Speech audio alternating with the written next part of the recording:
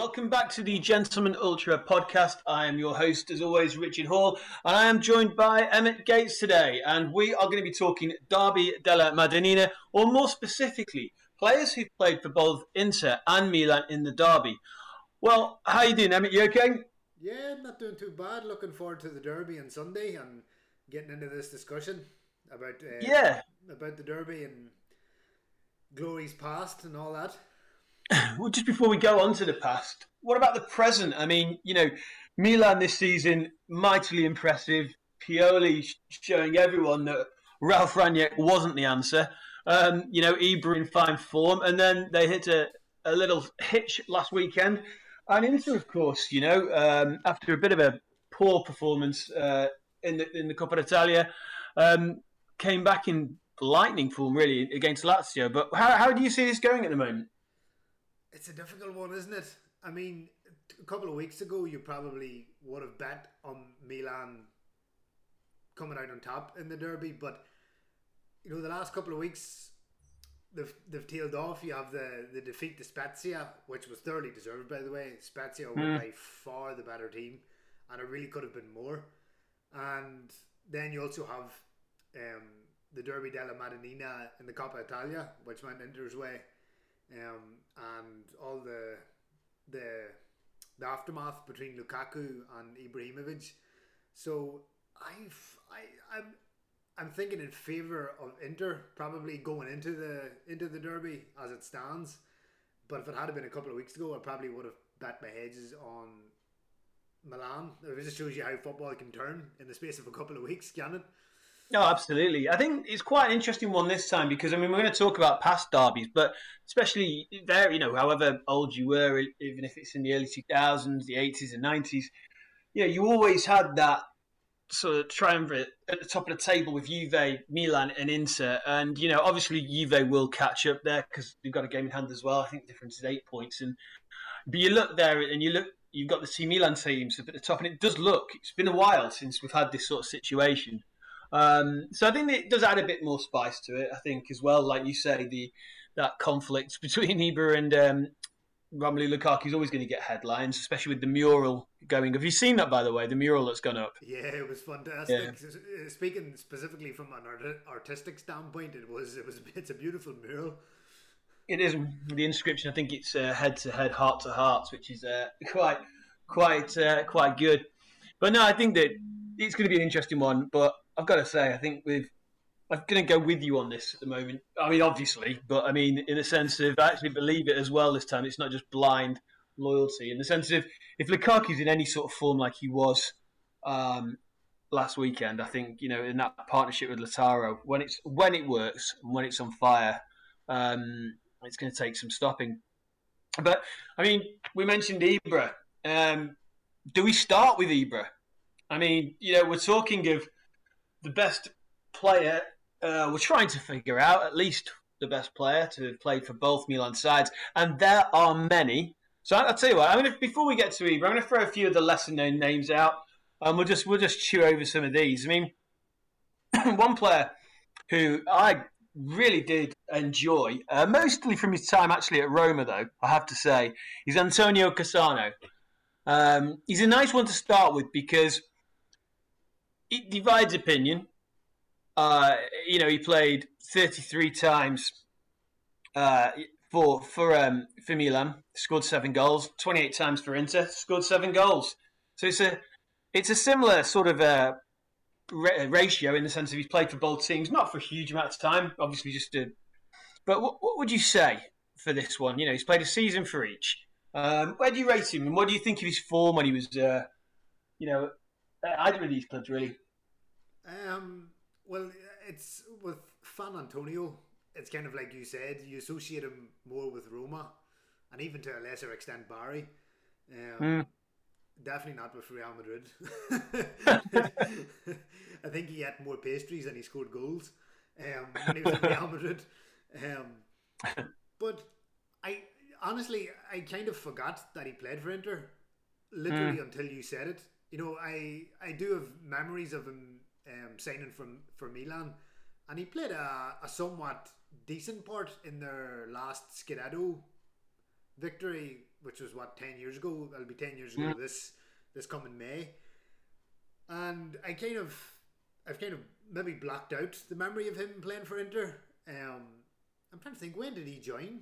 It wasn't that summer, was it? It was a season after, yeah. Straight after that, he moved across. So he just come off the back of winning a title with Milan. Obviously fell out with all and sundry, and decided to spite them and make the move across. Well, it wouldn't be Cassano if he didn't fall out with people, would it?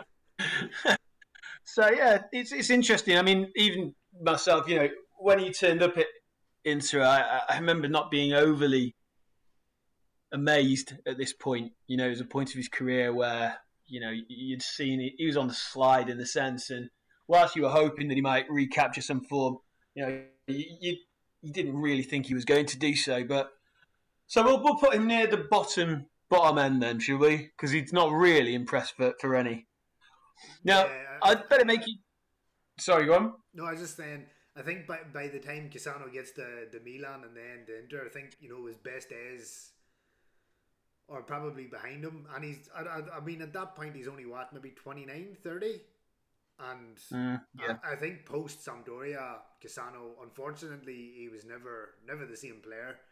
I mean, there was brief flashes of what he could offer at Parma going into the 2014 World Cup, but yeah, I think the years where he was at the two Milanese clubs, they kind of they're forgettable almost, rather than obviously he's at Milan when he has the heart defect, and it looked like he would have to retire, but thankfully he did return, but he was never at the same level. Although in saying that, he did play a big part in Italy reaching the final of Euro 2012. Him and Balotelli. That's true. So I mean, yeah, with Cassano, there's always an asterisk beside his name. You always wish if he just had his head right and focused what he could have achieved. No, absolutely, I completely agree. So we'll move on from Cassano. Just for the way we're doing this, I didn't really explain this. We're not actually looking for the best player to have, when I say to have played for both, we're looking for a player who influenced both at Inter and at Milan. So if anyone listens to this and wonders why we maybe missed out Patrick Vieira, it's because he played twice for Milan. We're not. I didn't know this until I did a bit of research for this. But Francesco Toldo at Milan for 3 years didn't play a game. Had no idea. But we're not going to put him in the reckoning because he played all those games for Inter. So that's how we're going to try and do it. To players who've maybe influenced both. Tell you what, let's go to a favourite is probably an understatement of yours, Mr. Gates. Roberto Baggio. I mean, 95 to 97 plays 51 times for Milan, and then in 98 to 2000 he goes and plays 41 games, gets 9 goals for the Nerazzurri. Obviously, I know that his time, he's probably better seen at Juventus, maybe at Fiorentina, and even at the latter stage of his career. It seems weird for me, this, because a player of that magnitude is remembered for that, for his beginnings, for obviously what he did at Juventus, and then we seem to skip the Milan periods and a lot of the time, and move straight to the Brescia and Bologna era. You're the man for Baggio, Emmett. What do you think? I think in the case of Baggio and the Milanese clubs, I think if he had joined Inter first and Milan second, as opposed to the way that it actually happened, it probably would have worked out better for his career, in the sense that when he leaves Juve in the summer of 95, Massimo Moratti does put in an offer for Baggio, but obviously Inter at that point were shambles, hadn't won the Scudetto since '89, didn't look likely to win it in the previous couple of years before he left Juve. So he chooses to go to Silvio Berlusconi's Milan.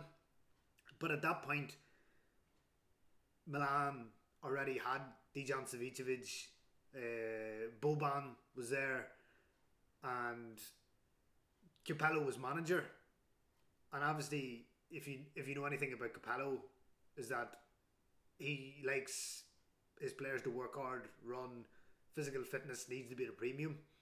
And Baggio, in fairness to Capello, Baggio had been going through niggling spells of injury during his time at Milan from 95 to 97. And so I think he moves to, I think Milan signed him for 8.5 million in the summer of 95, and he goes to Milan. And I think the plan is for Baggio and George Weah to start up front for Milan, because they had lost the Scudetto to Juve the previous year. And that's what happens. But Baggio, I think he gets substituted something ridiculous like 26 times in the league that season. And Capello criticised him in the media, saying that he couldn't finish 90 minutes of football. He couldn't finish a full game, which really irked Baggio. So he wins his second consecutive Scudetto, but it's not really, he's not an integral part. I mean, he scores 7 goals. It's a decent figure, and he provides more assists for George Weah, but it's more really Weah's Scudetto. It's more viewed as Weah's title than Baggio's. And so it's a good point, that. And then, but so if he had a joint Inter in 95 as opposed to Milan, it would have been the Inter of Roy Hodgson. But in saying that, Baggio would have been the star man. Whereas he kind of got. Oh well, no. Potentially not, because Ottavio Bianchi and Luis Suarez got sacked earlier in that season. So he might have saved someone's jobs. Yeah. But then, can you imagine him playing along that side then? You're right, it transforms it, because if you've got the likes of Pagliuca Bergami, Roberto Carlos, Zanetti, Paul Ince, and then you look at the forwards, I mean, Marco Branca, Maurizio Gans, we'll come back to him later, and Divide Fontelan. You put Baggio up front, that's a different team. Yeah, and he would have been, he would have been the star player every game. There wouldn't have been any questions. Whereas in that Milan side, he kind of got lost in the shuffle, because there was Savicevic, there was Boban. They were creative players, and Baggio was just yet another creative player on top of what they already had. But if he goes to Inter, he would have been more or less the sole creator. And as you say, Javier Zanetti, a young Roberto Carlos, Paul Ince, Beppe Bergami, that's a very good spine. And I think in regard to Baggio, he got the clubs mixed up. He should have done Inter first and Milan second. And I feel, and then if he stays at Inter, if he joins Inter in 95, maybe the Baggio and Ronaldo partnership in 97, 98, they actually win the title as opposed to finishing second, because a lot of that season was Ronaldo on his own.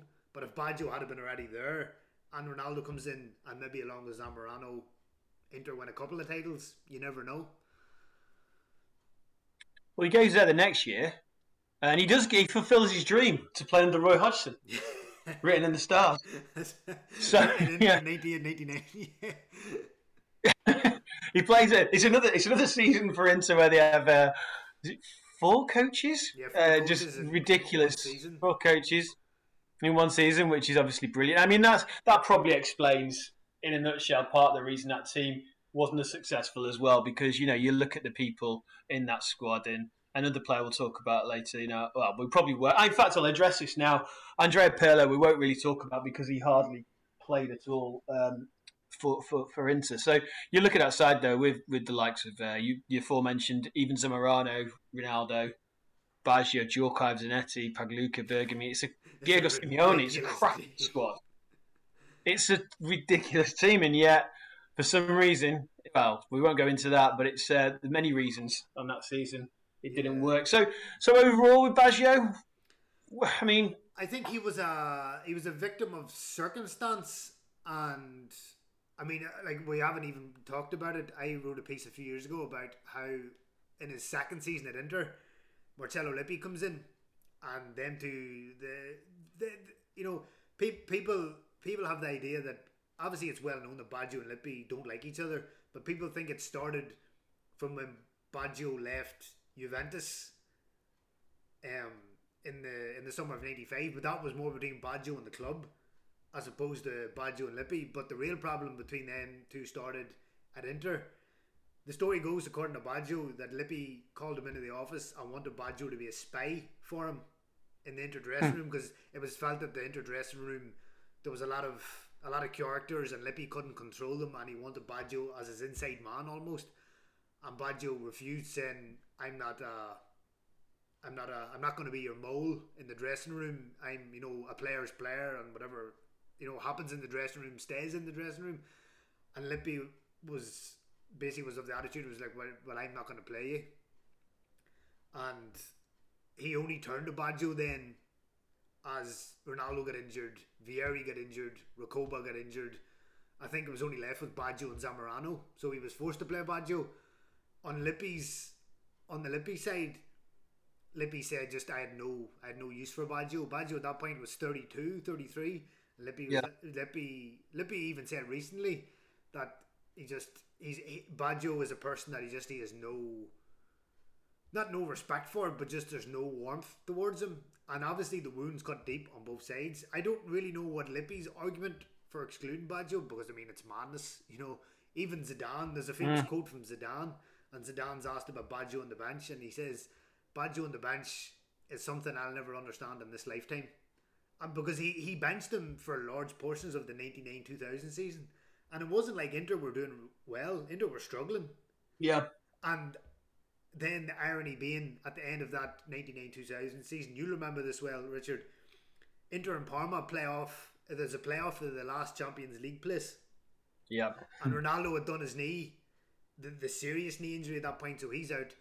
Christian Vieri gets injured at the beginning of the match, so Vieri can't continue. There's Baggio and Zamorano up front, and Baggio scores 2 brilliant goals past Gigi Buffon. One's a free kick. I think the match is in Verona in the Bentagati. Yeah, it's brilliant. And Baggio, Massimo Moratti had talked to Baggio before the match, and he wanted him to stay. And Baggio was like, I can't stay with Lippi here. This club isn't big enough for the two of us. And Moratti's like, well, if he loses the playoff match, he's sacked and you can stay. But basically by Baggio scoring those 2 goals and securing the win, he's basically writing his own exit. And so he leaves then at the end of the season. And I think he only scores maybe 4 or 5 league goals that whole campaign, but he hardly played. So I think if he had did the 2 Milan clubs the other way around, it probably would have been better for his career. No, absolutely. I think that's a really, really well. That's summed it up really well, because it's a really interesting period of his career, and like you say, it would have been. But like we said, it's almost something that's a bit of a what if. I think. Next one we're going to talk about, moving swiftly on. I'll just run through this one because I know you don't like delving too far back into the past, and I'm a bit of a one for that. But Lorenzo Buffon. So if I was going to say Buffon, you'd probably think not that Buffon. You'd be slightly wrong, actually, though, because Lorenzo Buffon is related to Gigi Buffon. And again, a goalkeeper. And he played for Milan 277 times, and he also played for Inter 79 times. So this guy is like, if you're saying Lev Yashin is the best goalkeeper of the era, when FIFA end up in the 60s at the end of it, named their ultimate 2 squads, they always used to name 2. Yashin's in goal for one and Buffon's in goal for the other. This guy, as a goalkeeper, we talk about people who sort of set standards. The combination of he's just athleticism and also as well redefining the positional art of goalkeeping. He was just completely, quite beyond it. We used to call him Lorenzo Il Magnifico. I'm sure it's a relation. A Medici quote there somewhere in there. But this guy, what he wins is, four Serie A championships with Milan. It was that great Milan squad as well. The one with Cesare Maldini, Liedholm, excuse me, Gatti. It's just an absolutely superb team there. And then later on in his career, he goes on and while he wins one championship, because he's coming to the end of his career with Inter, but he almost helps to give birth to the Helenio Herrera's really defensive but very good counter-attacking Grande Inter team.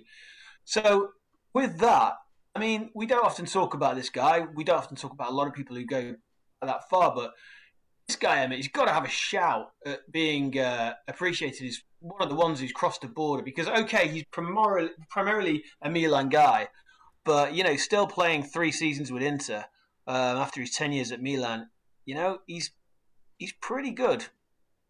Yeah, that's quite the track record there that you've spoken about, and obviously he's unfortunate in the modern era that he shares a surname with Gigi Buffon.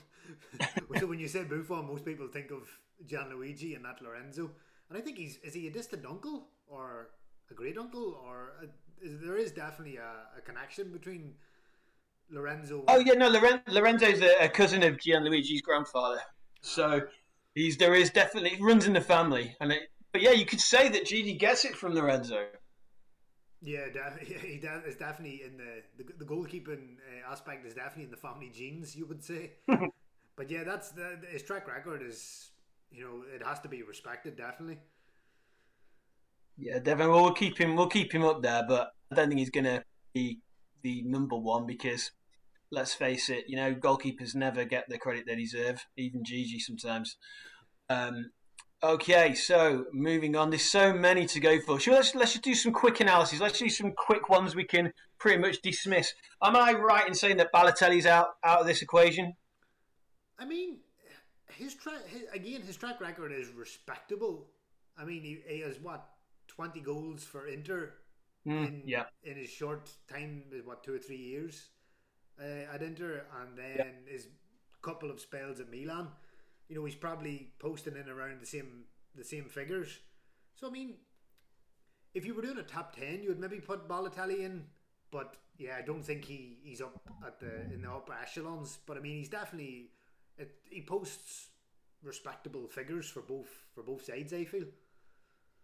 Yeah, I think so. And when you look at it, I mean, I forgot this because you look at what he won at Inter. So he wins 3 Scudetti.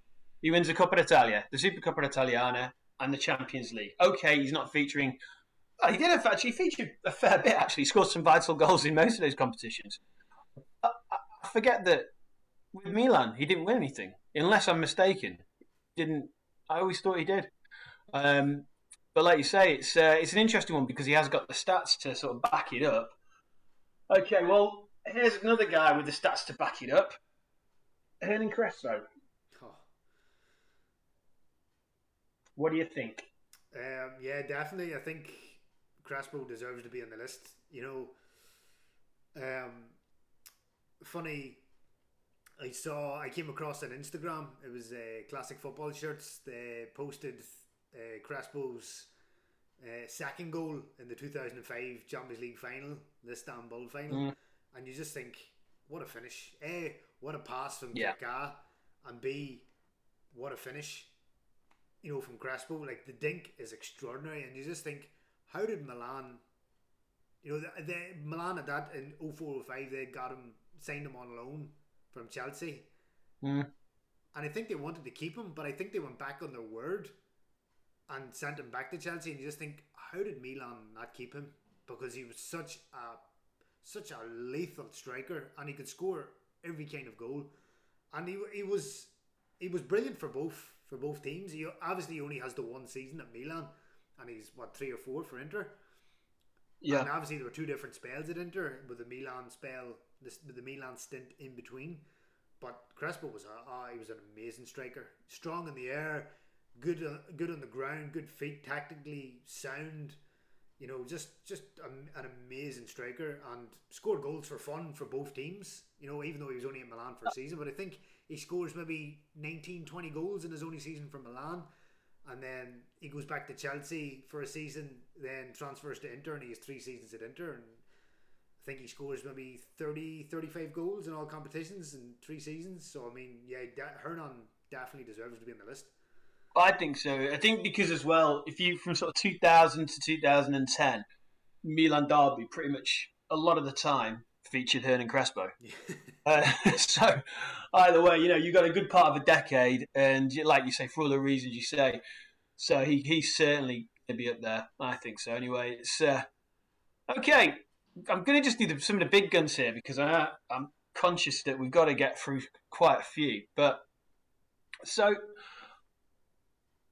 Il phenomenon, Ronaldo. I mean, from an Inter point of view, just unbelievable. Just the just some of the just unplayable at times. Just absolutely incredible. No, just not got the words for it. But is he tainted by his time at Milan, or could obviously as a player individually, he probably outshined a lot of these in this list. But did he do enough at Milan? Was it the problems he had there?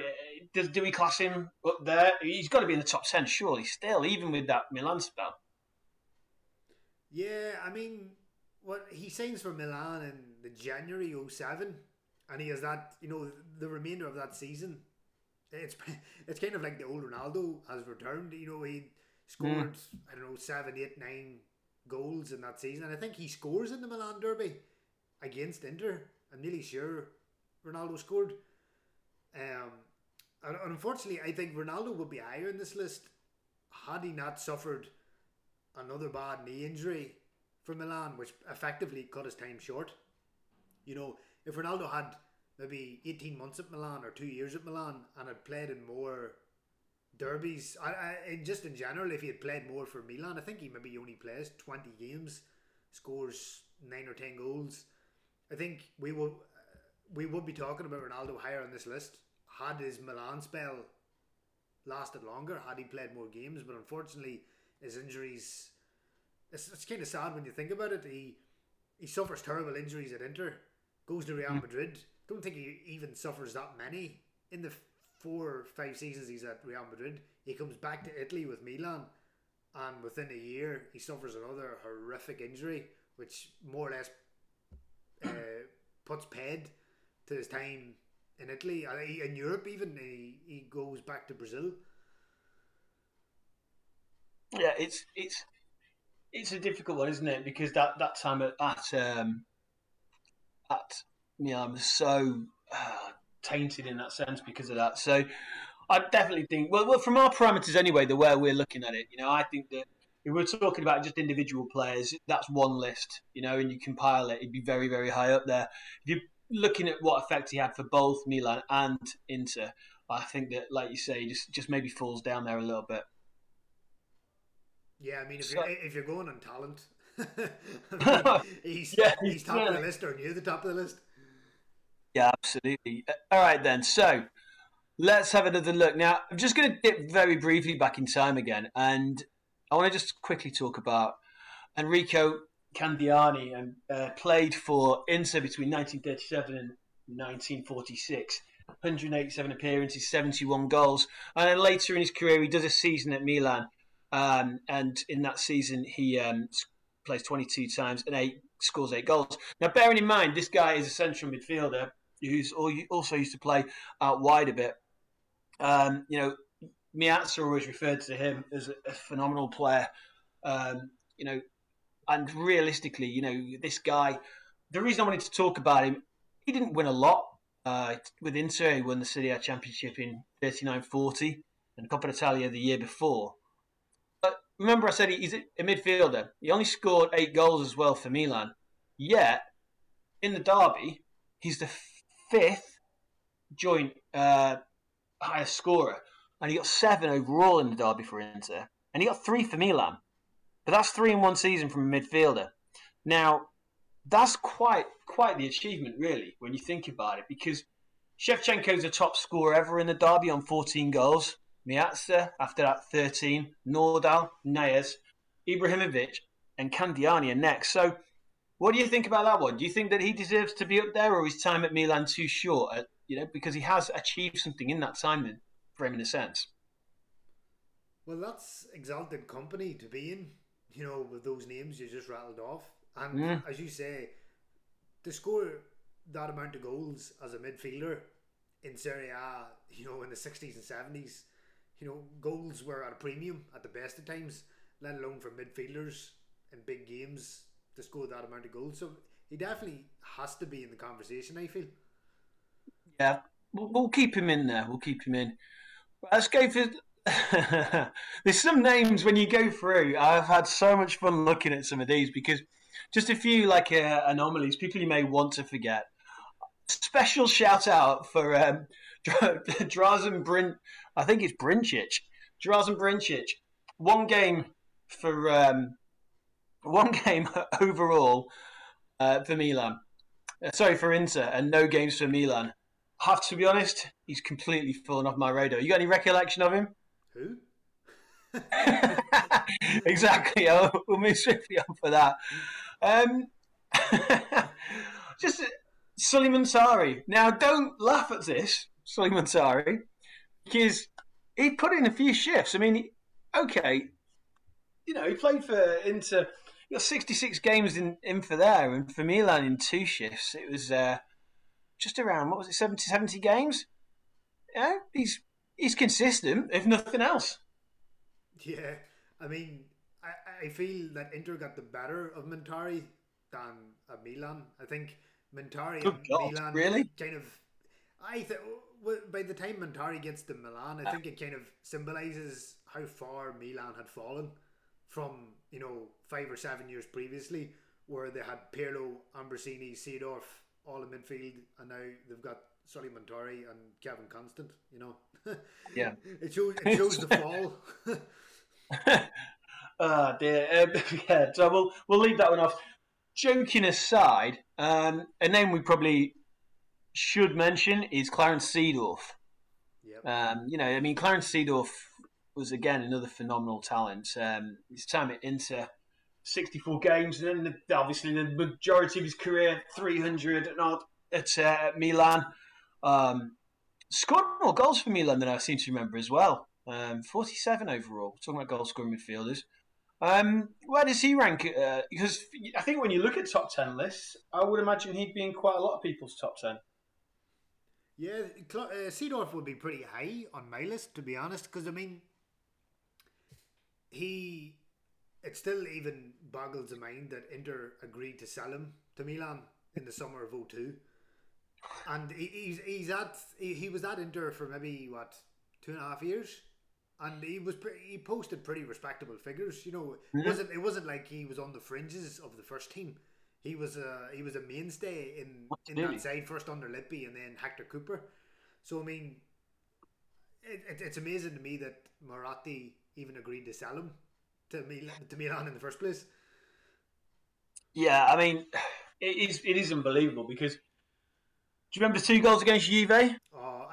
We posted them on the TGU Twitter account a couple of weeks ago for the Derby d'Italia, and I mean when Clarence Seedorf struck a football, it stayed struck. Yeah, my God, superb player, absolutely superb. I think the same reason. I think for me, we'd probably go quite high on that list because he's got enough games in for both sides. Yeah, okay, he didn't win anything with Inter, but as you rightly said, I think if it had stayed there, it would have stood a chance at doing so. But then obviously for what he did at Milan as well, he's a player who performed for both teams. And just a wonderful footballer. And, we talked before that, Crespo was featured at Derby throughout that time frame. I mean, we just said then from 2000 to 2012, it's just Seedorf's there. So I think definitely would put him quite high up the list. So, is there anyone in particular you want to just throw in there at the moment? Because I'm going through and pulling a few out, whether it's for good, bad, or worse. I mean, we said we wouldn't talk about Pirlo because he only played 20 odd times for Inter. But anyone in particular? No one really. I will say, I suppose I mentioned should go for Bobo Vieri because he went directly from Inter to Milan in the summer of 2005. It was a direct transfer, which has been kind of rare since. Usually players, there's a club in between, whereas this was a direct transfer. And I could be wrong, but I don't think there's many high-profile transfers since where players went directly from either club. Although in saying that, Christian Vieri at Milan was a non-entity. I mean, I think he plays 8 games, scores 1 goal, and then goes on home to Monaco. Yeah, it's that's the thing. So we can't. I mean, it really is. He doesn't play, like you say, hardly any games whatsoever. So it's a really, really tough one, especially because he did so well at Inter. That leads me to someone I put up there, but there is an argument. There can't be an argument that he's not. But in our premises of where we're putting things, you could potentially say that because he only had one career at Milan, but he was there for one career, 2 seasons at Milan. Well, he only had one career at Milan. He only had 2 years at Milan, and it was something that he always regretted, as he said. And this is Giuseppe Meazza. Now, Giuseppe Meazza, I mean, they named the place after him. They've got the history that is behind him and Inter is phenomenal. He's arguably the best player ever to play for Inter. He's hit some ridiculous numbers. I mean, he has 2 spells. The second one's a bit more forgettable, but his first spell, 348 games, 241 goals. The stories about Meazza, the way that he lived his life, perhaps wasn't the most professional. Wine, women, and song would definitely, and football. That's probably the order as well. The guy just had some incredible ability. I mean, you go back and see anything of him now, and he just looks like a different world away from the players of that time. He's probably one of the earliest names that you really associate with the Milan derby as well.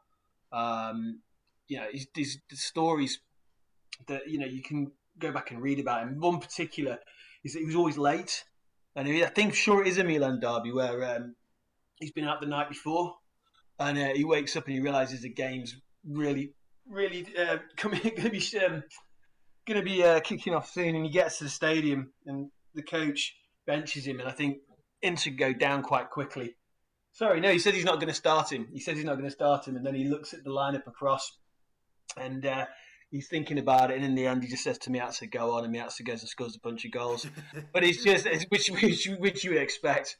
But again, like I said, these 2 seasons for Milan.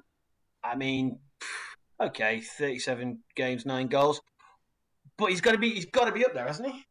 Yeah, it has to be. I mean, I know they named the San Siro after Giuseppe Meazza, based primarily on his form for Inter. But I mean, as you've rightly alluded to, his record for Milan was nothing to be sneezed at either. So I mean, yeah, undoubtedly he has to be in the list or on the list somewhere, definitely, and probably towards the upper echelons of it.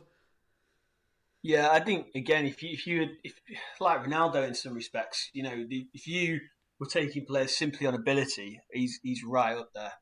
But then if you if you then say, okay, he's got to have influence with both sides, maybe not so much. Well, that brings me to the next one, and probably, it's Zlatan, isn't it? I mean, we've got to talk Zlatan. When he was at Inter, I remember I've saw him a few times live for Inter, and it was just unbelievable. He's still unbelievable. He's still unbelievable now. But just as a player, you just felt that with him in the team, you just unstoppable. It was just. I remember. I think it was 2000. Was it 2006, 2007? And it was it's San Siro, and the players Inter had, and he came off the bench, and I was laughing, just the fact that you can have a player of that ability come off the bench at one point. And obviously that wasn't because of his form; it was just I think he's come back from an injury.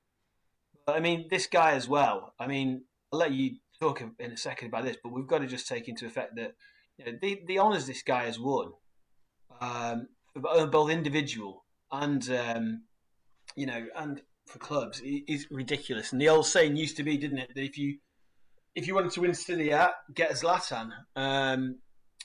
We've got a situation where he's already been at Juve for 2 seasons. No, we won't talk about that. But he obviously then comes over to Inter in 2006-07. And then, he wins 3 back-to-back titles, 2 Super Coppa Italianas.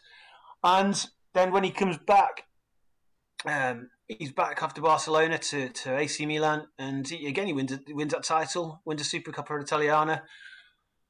The guy's unbelievable, and he's going to be. Let's not forget, he's not finished. He's still going to play, this weekend. We've just talked about him already at the start.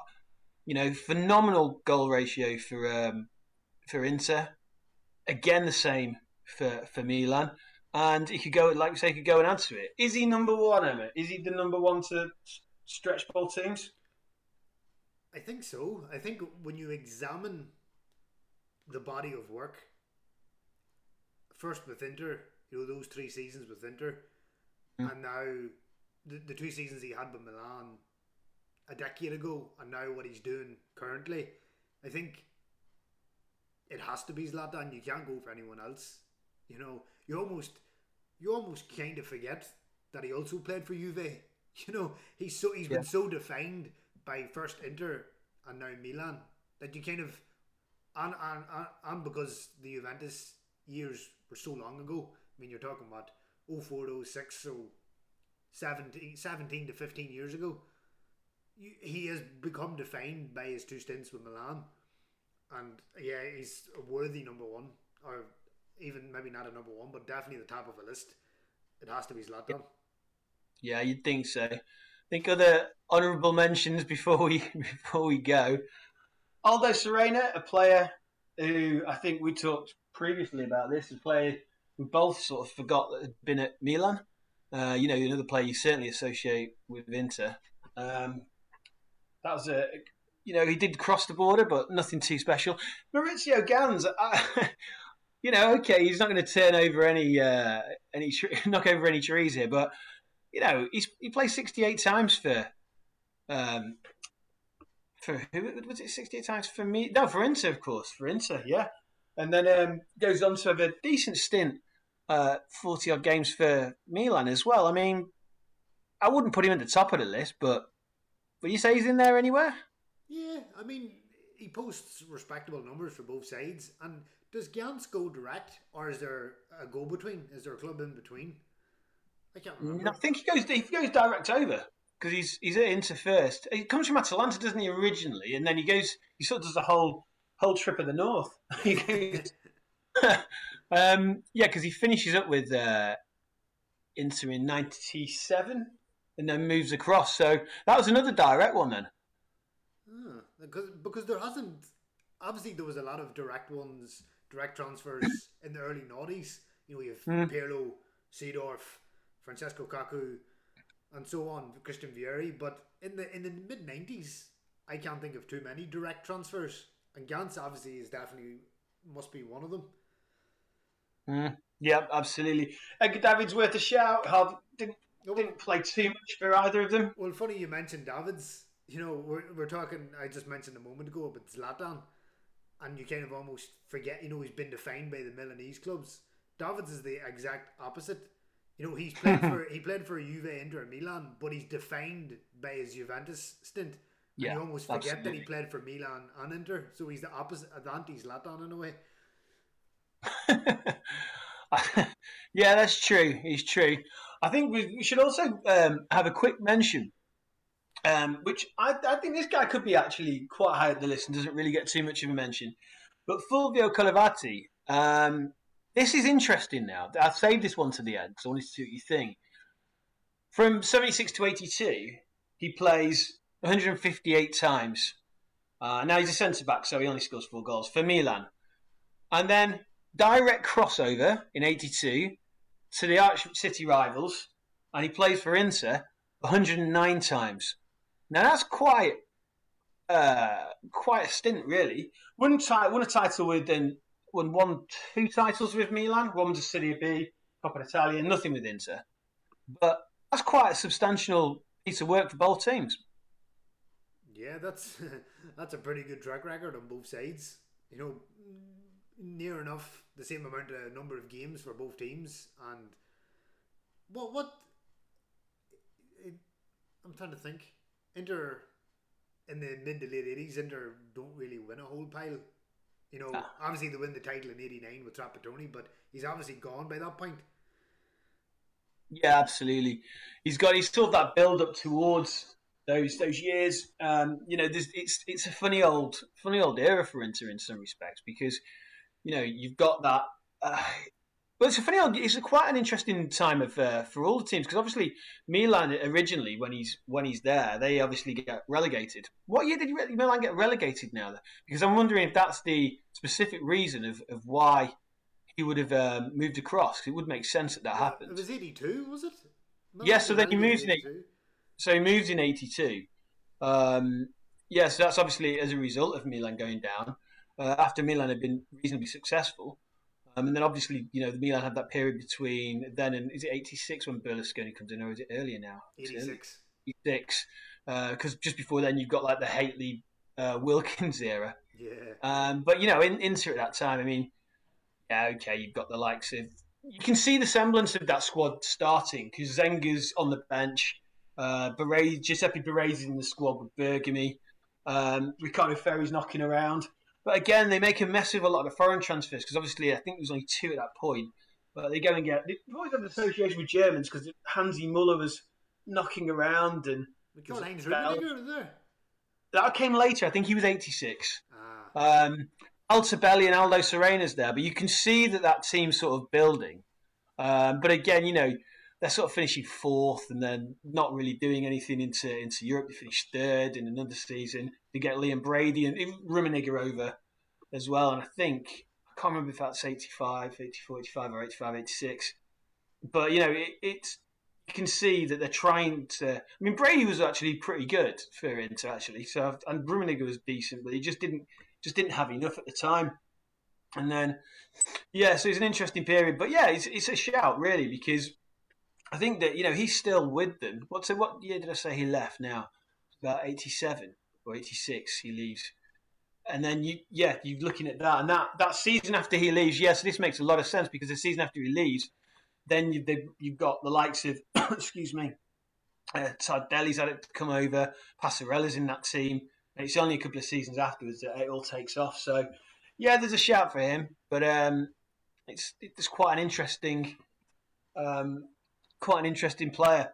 Anybody else you can think of? Any honourable mentions we think we should have? Or, I mean, I'm not going to ask. We said originally we're not going to do a list where we say, right, okay, this is number 1, number 2, number 3, number 4, number 5 because it's just too difficult. But any other honourable mentions of people who played for both sides? I think we've covered everyone. Any of the big players. I don't think there's. You could maybe throw in Leonardo Bonucci, but most people kind of forget that he come through the Inter youth setup. He's been defined by his time at Juve and his disastrous season at Milan. So it's really Bonucci's not one that you'll throw out in a hurry. But I think we've kind of covered all of the major players. I think the major ones. Thomas Helveg, worth a shout. Thomas Helveg played for Inter? He certainly did. He did. Sorry, that made me laugh. Yeah, he didn't. He only had one season in 2003, 2004. Didn't play 20 odd games. Nothing compared to his 100 plus for Milan. Yeah, I do not remember Helvig at Inter at all. Not one bit.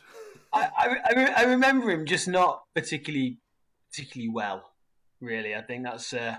There's been some bad ones. Pazzini, we missed out Pazzini. I've just remembered that was one I wanted to throw to you. Pazzini. Yeah. It's kind of like when we talked about this the other day. I don't remember Pazzini at Milan. I remember him at Inter, and Fiorentina, and Verona. The irony of that is though, he's 74. He played more for Milan, 74 games, 21 goals in comparison to 50 and 16 for Inter. It just shows you, doesn't it, that you get a player in a certain shirt stuck in your brain, and it just stays there. You just retain it, even if he played more games for the other Milan side. You have that visual and you just keep it. Well, I'll tell you what, one player who does that for me is Brazilian Mancini, because every time I think about him, you think he's with him. For me, he's how can I put it? He's really characterised by his time at Roma because he plays so much at Roma. So you look at him in that Roma shirt, and randomly the only thing you ever think about is all those stepovers in the Champions League against Lyon. He's characterised by those stepovers in his time at Roma, and yet he plays for both Milan clubs. Now that you mention it, I actually forgot that he played for Milan. I wouldn't have remembered only until you brought it up. Mm. When we're looking through this as well, another one that got me really, I cannot, now this baffles me, and we'll probably maybe end it here because I think we're going to just go on and on and on because there's so many. But Taribo West, you remember? So I remember him at Inter. That's how I characterise him, even though, for a couple of years, you just remember him in that kit, with the dreadlocks. And I do not remember him going to Milan. And that one was a direct season after. Because he started in 97-99 at Inter, and in 2000 goes over to Milan. And that is lost on me. Yeah, I do not remember Taribo West at Milan whatsoever. Again, I'm like you. I remember him at Inter with the blue dreadlocks or whatever jersey Inter were wearing that week. He would change his hair color. Yeah. But I do not remember him at Milan whatsoever. Yeah, absolutely. It's bizarre. So, yeah, a few players we missed out, and then we'll call it a day. Umit Davala never played actually for Inter, even though he went over there. So, obviously, if anyone's thinking why we didn't mention him, it's tough. Francesco Cocco did play for both sides a bit. Cristiano Barocchi's another one. Yeah, we didn't really talk about too much, but there's not a huge amount to talk about. Andrea Poli, my God, I forgot he played for Inter. That's one I want to forget. One we should probably apologise for is Giuseppe Favalli, because he did play 50 times for Inter, 75 for Milan. Likewise, Dario Simic. He had a good stint, 66 for Inter, 82 for Milan, so we probably should have mentioned him in some respects. But, well, that's it. I've quite enjoyed going through and just looking back at those players, because obviously they're just ones you remember. But my God, we forgot a few there. It's that's quite